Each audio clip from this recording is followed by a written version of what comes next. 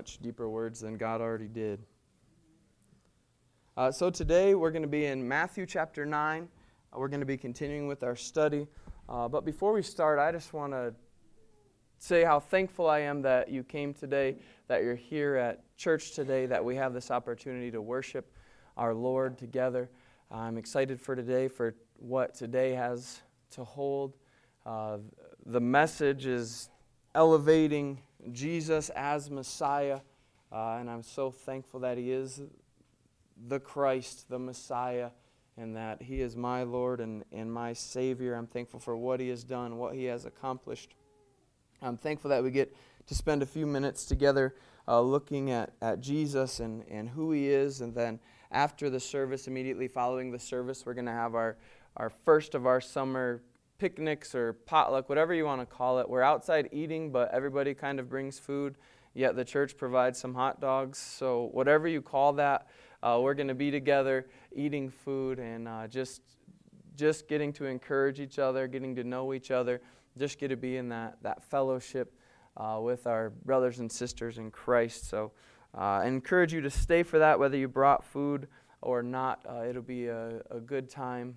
So there'll be no discussion group, no Sunday school following. We'll just go right outside. As soon as the food gets there, we'll start eating. So I enjoy the we'll call it our summer picnic series. How about that? And we'll try to do that once a month or so. So as we in our study today, as we continue following the steps of Christ, it's interesting how it goes. We see Jesus performing some more miracles today. We see the crowd responding in a certain way. We see the Pharisees responding in their fairly typical way.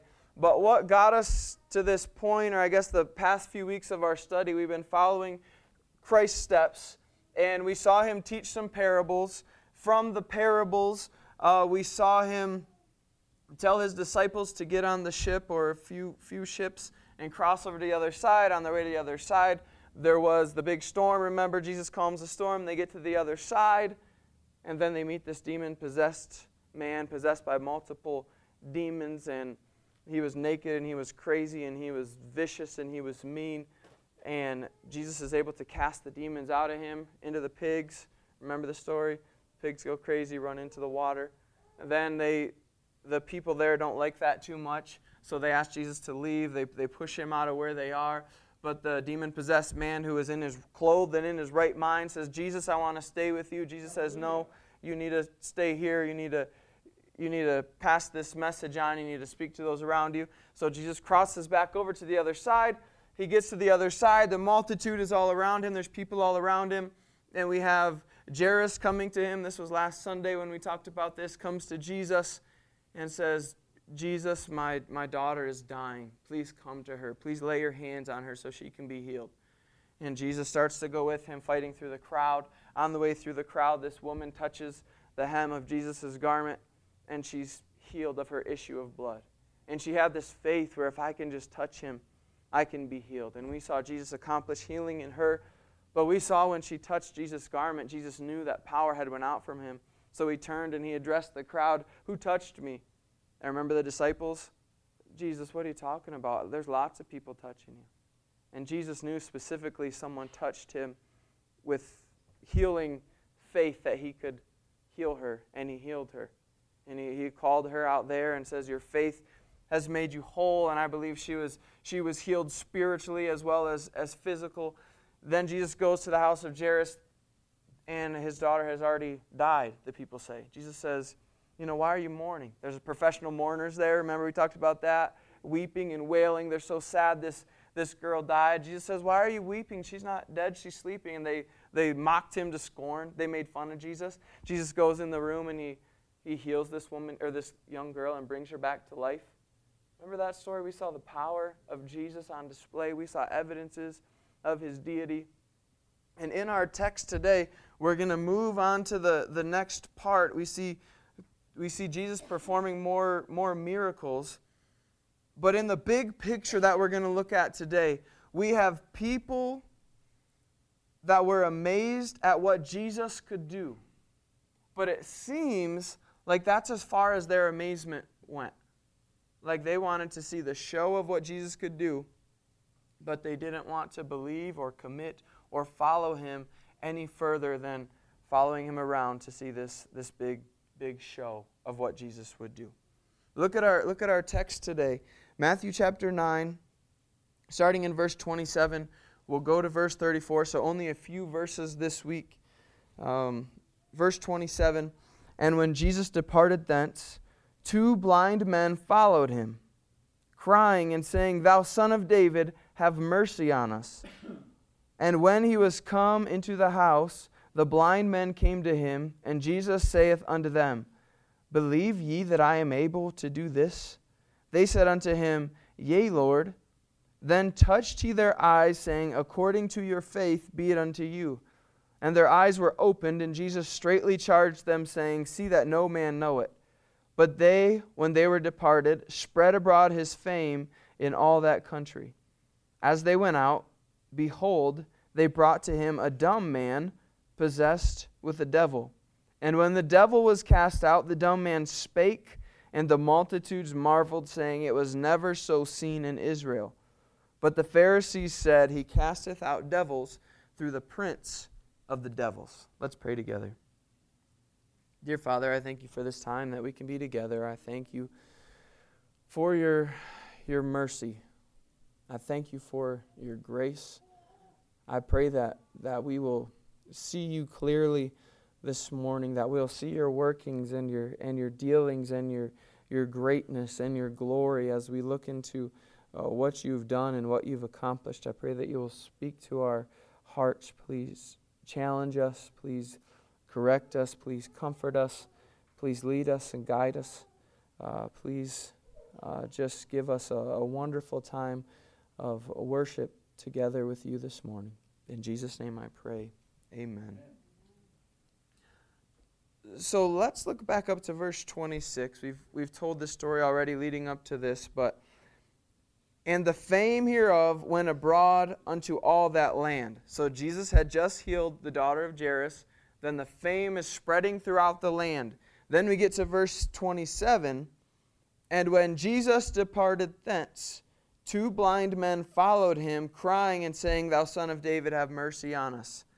So we have the fame of Jesus spreading. We have the multitudes growing. We have the people surrounding Jesus just growing.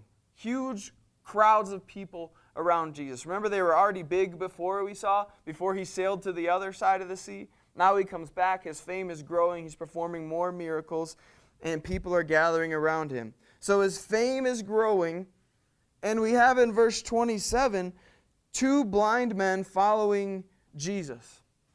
And I want to give you some thoughts on blindness and some of the words that we see in these verses just to paint this picture and to kind of suck us into the story, and just instead of just saying, yeah, Jesus healed some blind guys, big deal.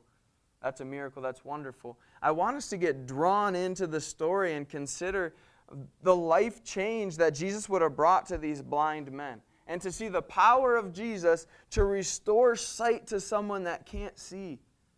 That's not something that's easy to do. Without the authority of God, that's not something that can be done. And we have Jesus performing that. Blindness was very common in those days. Just in the recorded miracles of Jesus, we often find him healing blind people.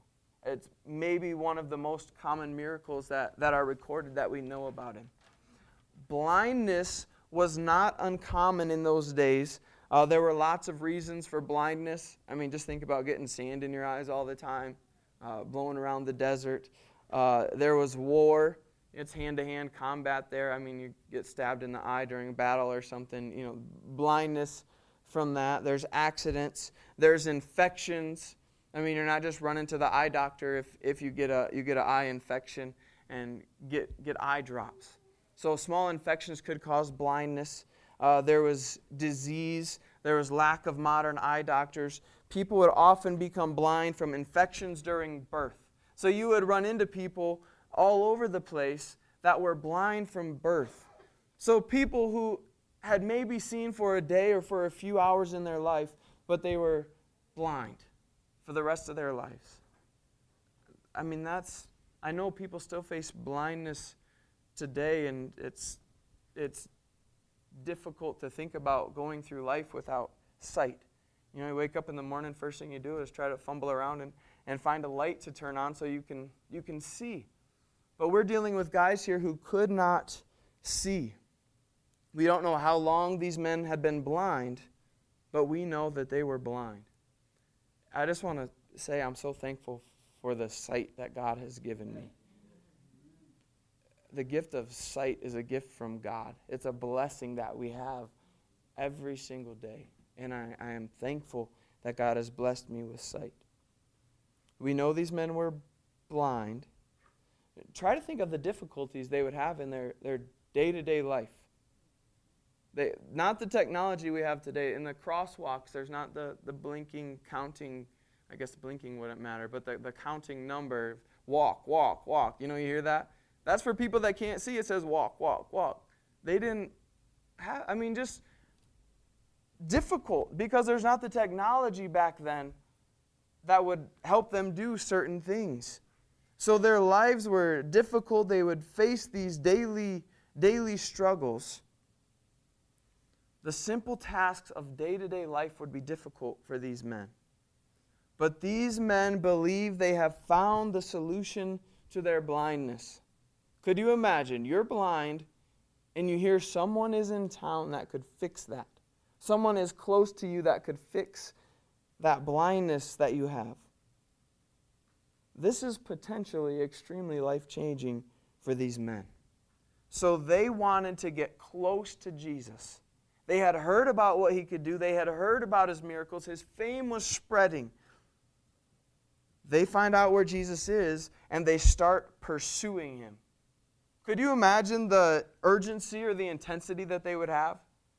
Imagine how you would feel if someone was close to you that could heal you.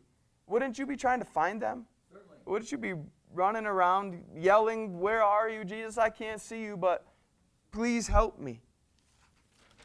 The problem was they couldn't see him to know where he was. They knew he was close, but they couldn't see him, so they would have to rely on others to direct them to Jesus. People had trouble getting to Jesus who could see, dodging through the crowds, dodging through all the people. Crowds around him, pressing on him, they had a difficult time. So now you add blindness to the equation, and you have these men trying to get to Jesus. They knew that they were close, so they start yelling for Jesus.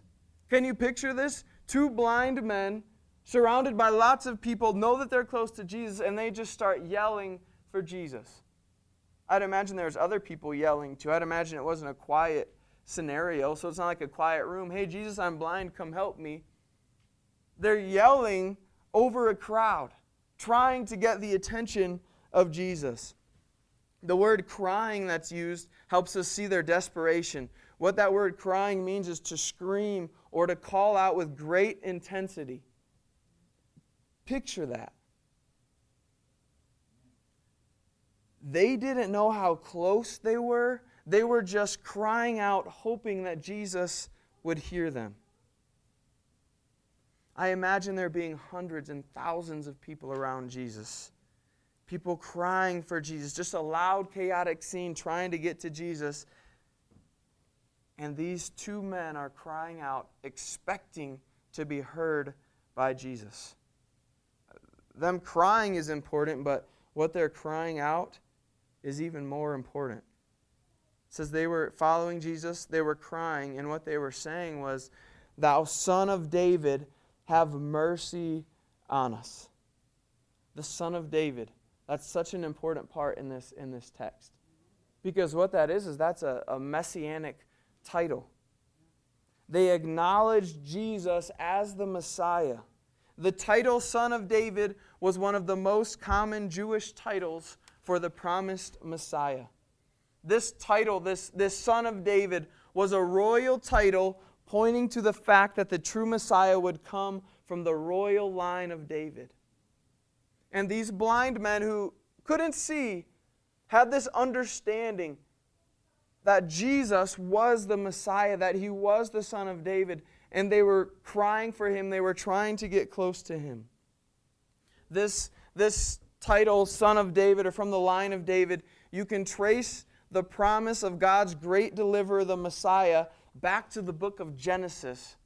The beginning of Genesis, we see it. Then you go forward a little bit, and you have the idea that the deliverer would be a man, the Messiah would be a descendant of Abraham. You find that in Genesis 12 with the promises that were there. Then you move ahead and we get more specific. It would be through Isaac, Genesis 21:12. You move forward and his grandson Judah, Genesis 49:10.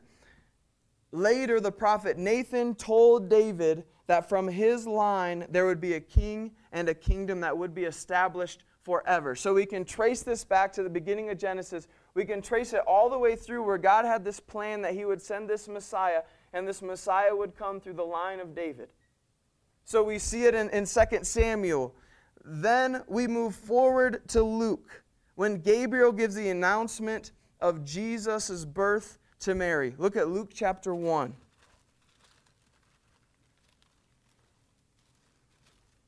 This is exciting stuff to think about, Jesus giving a promise, or God giving a promise way back Genesis. And we can look back to the New Testament, and we can still see that promise being true. Luke chapter 1, verses 32 and 33. Actually, let's start in 31 or 30. And the angel said unto her, Fear not, Mary, for thou hast found favor with God. And behold, thou shalt conceive in thy womb, and bring forth a son, and shalt call his name Jesus. He shall be great, and he shall be called the Son of the Highest, and the Lord God shall give unto him the throne of his father David. And he shall reign over the house of Jacob forever, and of his kingdom there shall be no end. We see the beginning of the promise in Genesis, and we look forward to the promise of his birth coming. And we see Jesus being born, the Son of God, the Messiah, God in the flesh. And you can see multiple references to Jesus being from the line of David, being the one and only Messiah, the Lamb of God, the chosen one to take away the sins of the world. For the blind man to declare Jesus to be the Son of David was for them to proclaim him to be the Messiah, the Christ, the promised deliverer. They didn't care what anyone else thought but Jesus, and they declared him to be the true Messiah. Because we've looked at people around Jesus that didn't believe he was the Messiah or hated him making claims to be God. These blind guys didn't care. They believed he was the Messiah, and they were yelling and screaming.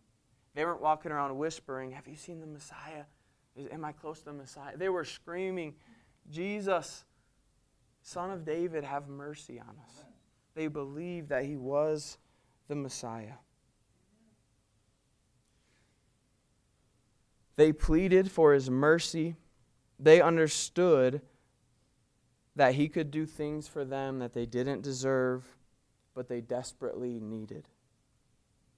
I believe these men, recognizing who Jesus was, were trying to get to him for physical and spiritual healing because of their cry for mercy. They didn't say, please give us our sight. They cried for mercy. Sure, they wanted to see, but they recognized him as the Messiah. And I believe they recognized their need for him as the Messiah. They had a desperate need, and they were looking to Jesus as the only one to fix it. And I want us to think, with all that going on, we're all desperate for the mercy of the Messiah. Amen. And I'm so thankful that he is merciful, that God is merciful. And he showed mercy, and he showed grace by giving us a Messiah, by having his Son be the sacrificial lamb, that satisfactory payment to meet his just demands. Because I'm a sinner and I need a deliverer from my sins. I can't earn a right standing with God by doing good things or going to church or being kind. I can't earn God's favor by doing that stuff. That's great stuff to do, to be nice to people, but it doesn't earn me a right standing before God. And God, in His mercy, understood that we can't get to Him without a substitution, someone to pay for our sins.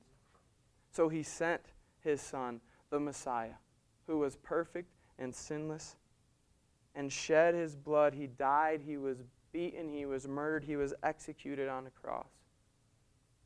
And He paid our penalty for our sins. And He didn't stay dead.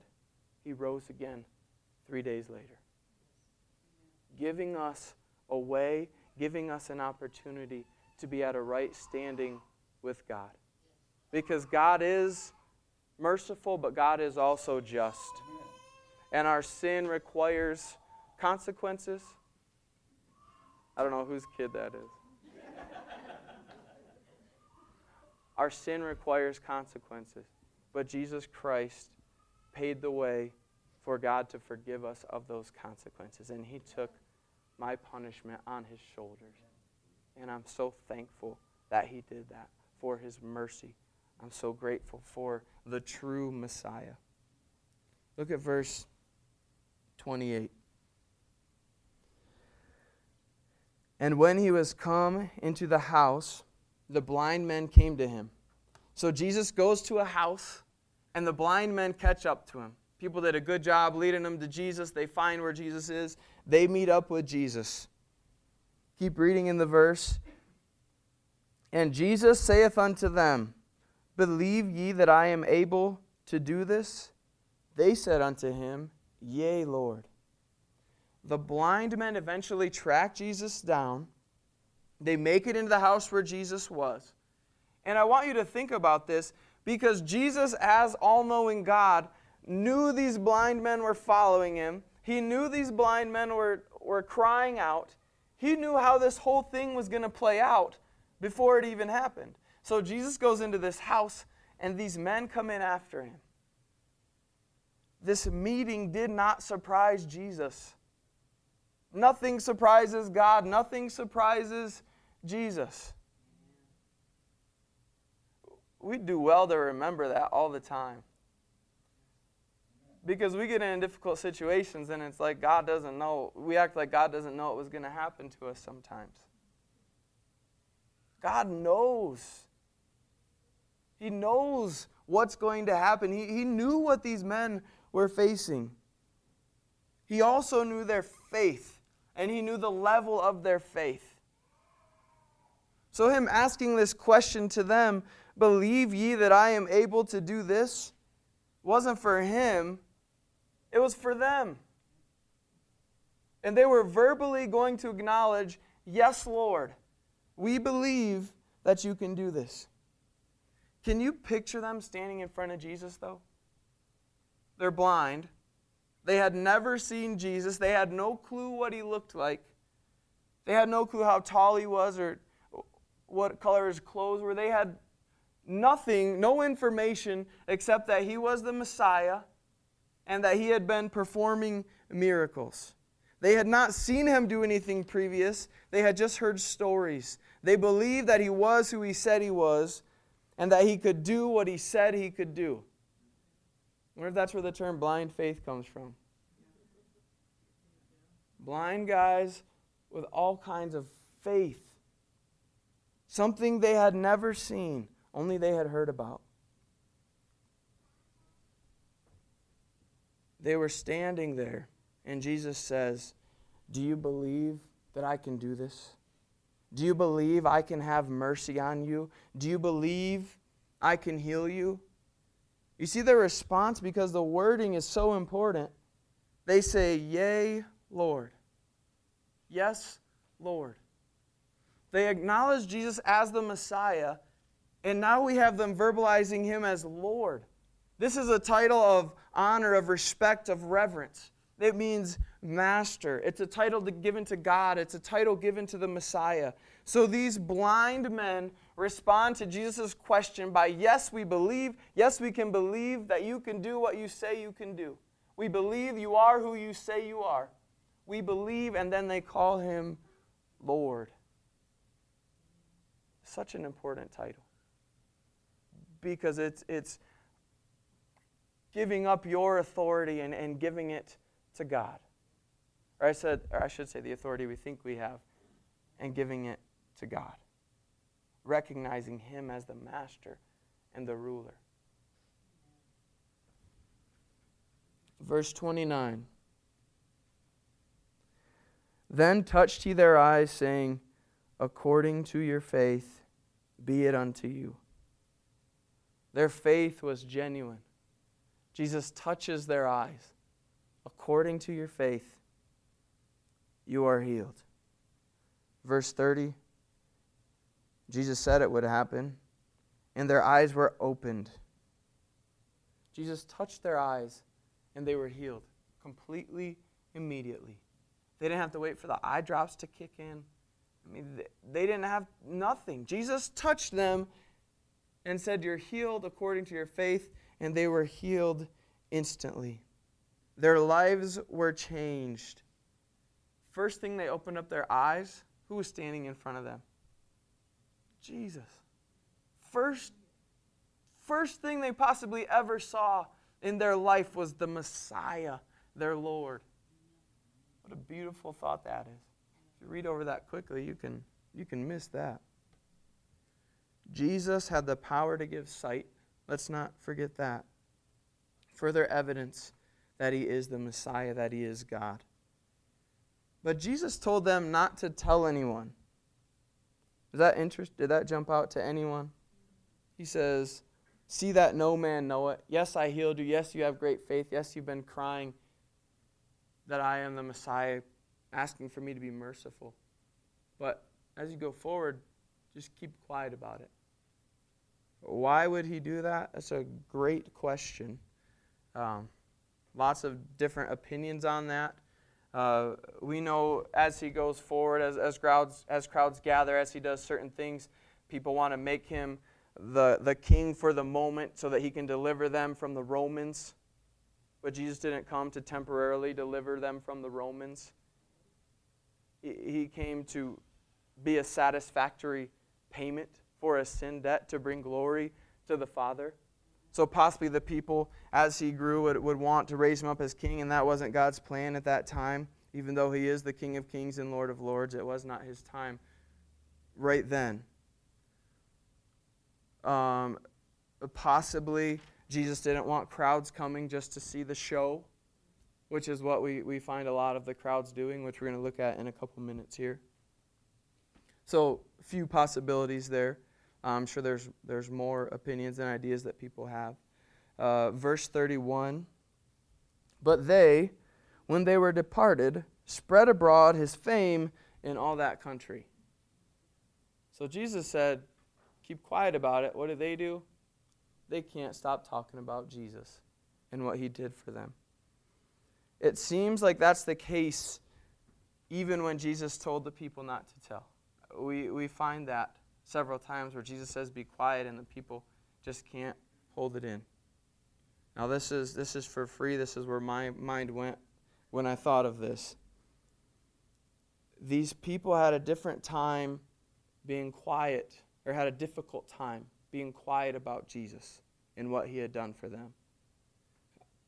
Sometimes we have a difficult time opening our mouth and telling people what Jesus has done. Not part of the text, not part of the context here. Just where my mind went on this.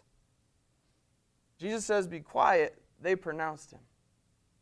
Jesus has done so much for us, and at times we're scared to open our mouth and tell people what Jesus has done.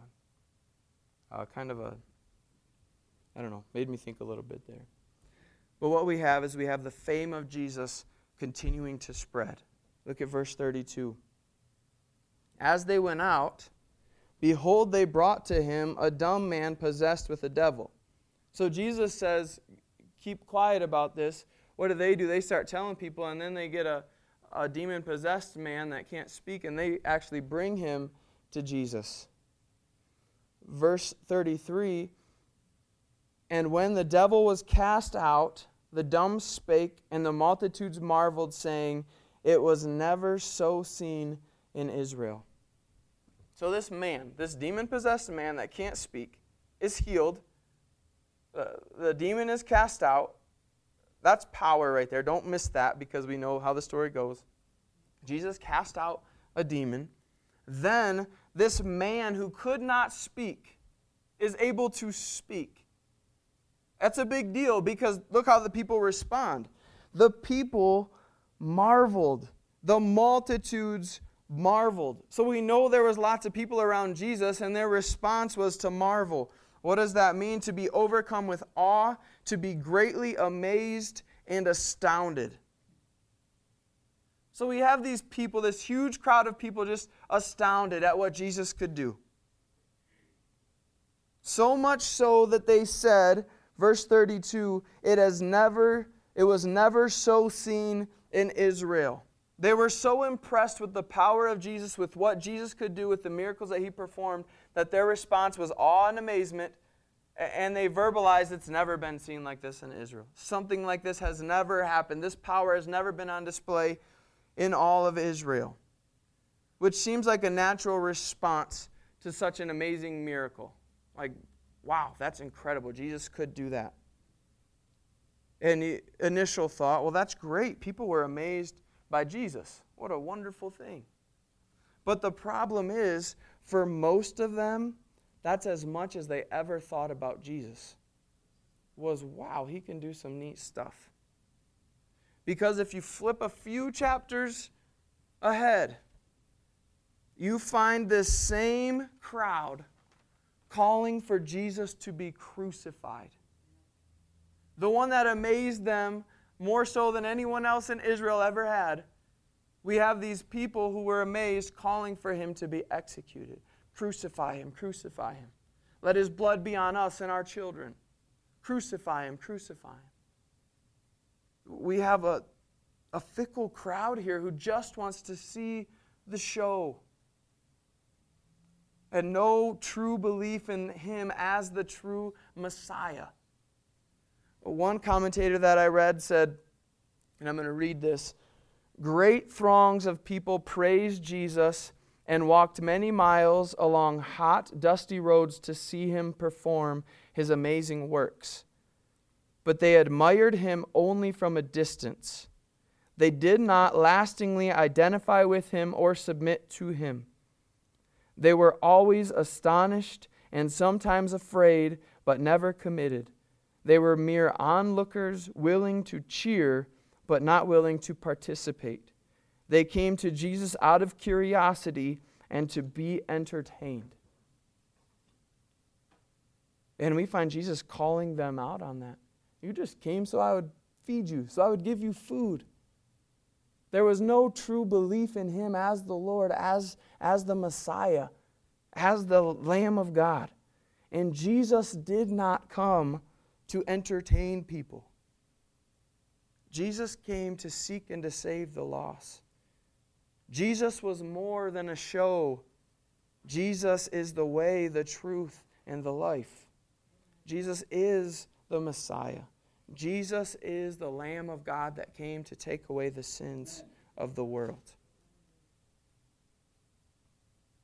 And just a pause here is what is your view of Jesus? Because yes, we live in a world that claims that there is no God, or they're agnostic and they don't know if there is a God. But we also live in a world of people who kind of like the idea of a Jesus who loves, or the thought that there is a Jesus, or that yes, Jesus did some amazing things when he walked on the earth. But there's never that acknowledgement of him as the Lord, as the Messiah, as the only satisfactory payment to meet God's just demands.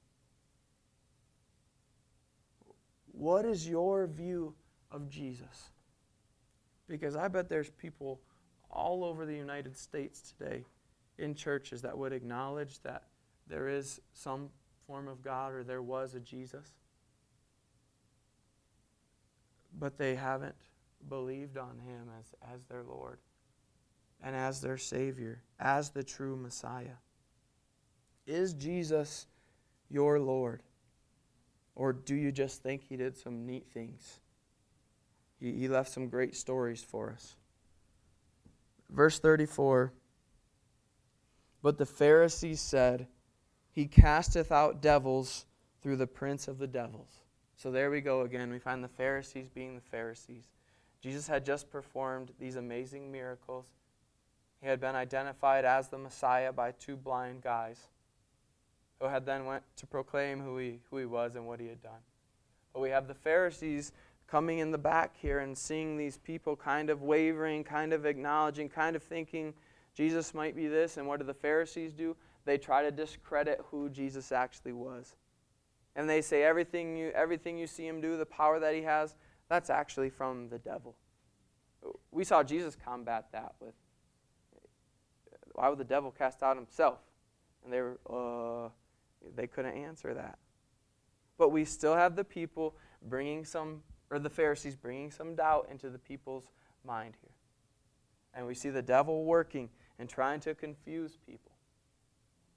But the fact does not change that Jesus is the true Messiah, that He is God, that He is the Son of God, that He is the Lamb of God that came to take away the sins of the world.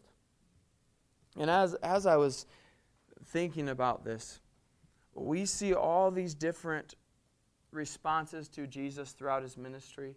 We'll find people where He's at who are doubting, who are questioning. We find people who are kind of there, who want to see what Jesus is about. And then we have those people who will believe on Him as Lord, as Savior, as God, as the Messiah. And we can look back and we'll continue to see this as we study through the steps of Jesus.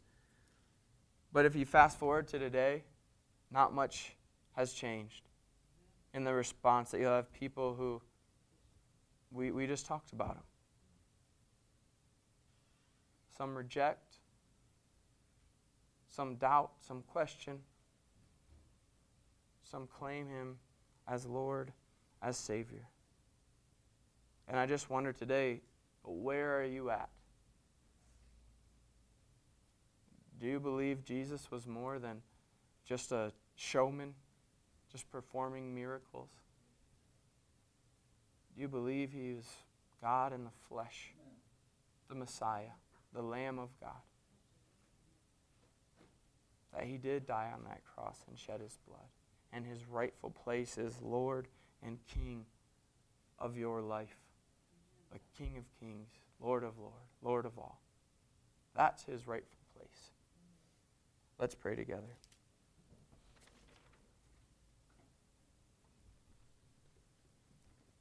Dear Father, I thank You for giving us a Redeemer. I thank You that Jesus lives today. I thank You for what He has accomplished in the salvation that You have so graciously and mercifully offered to us. I pray that You'll help us to consider today who You are and what we believe about You.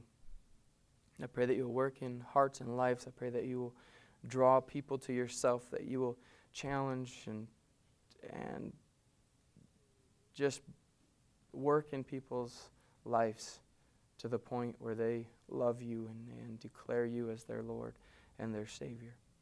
Please be with us the rest of the day. Please encourage us. I thank You for Your faithfulness to us. In Jesus' name I pray. Amen. Let's all stand together, and I'm going to ask Casey if she'll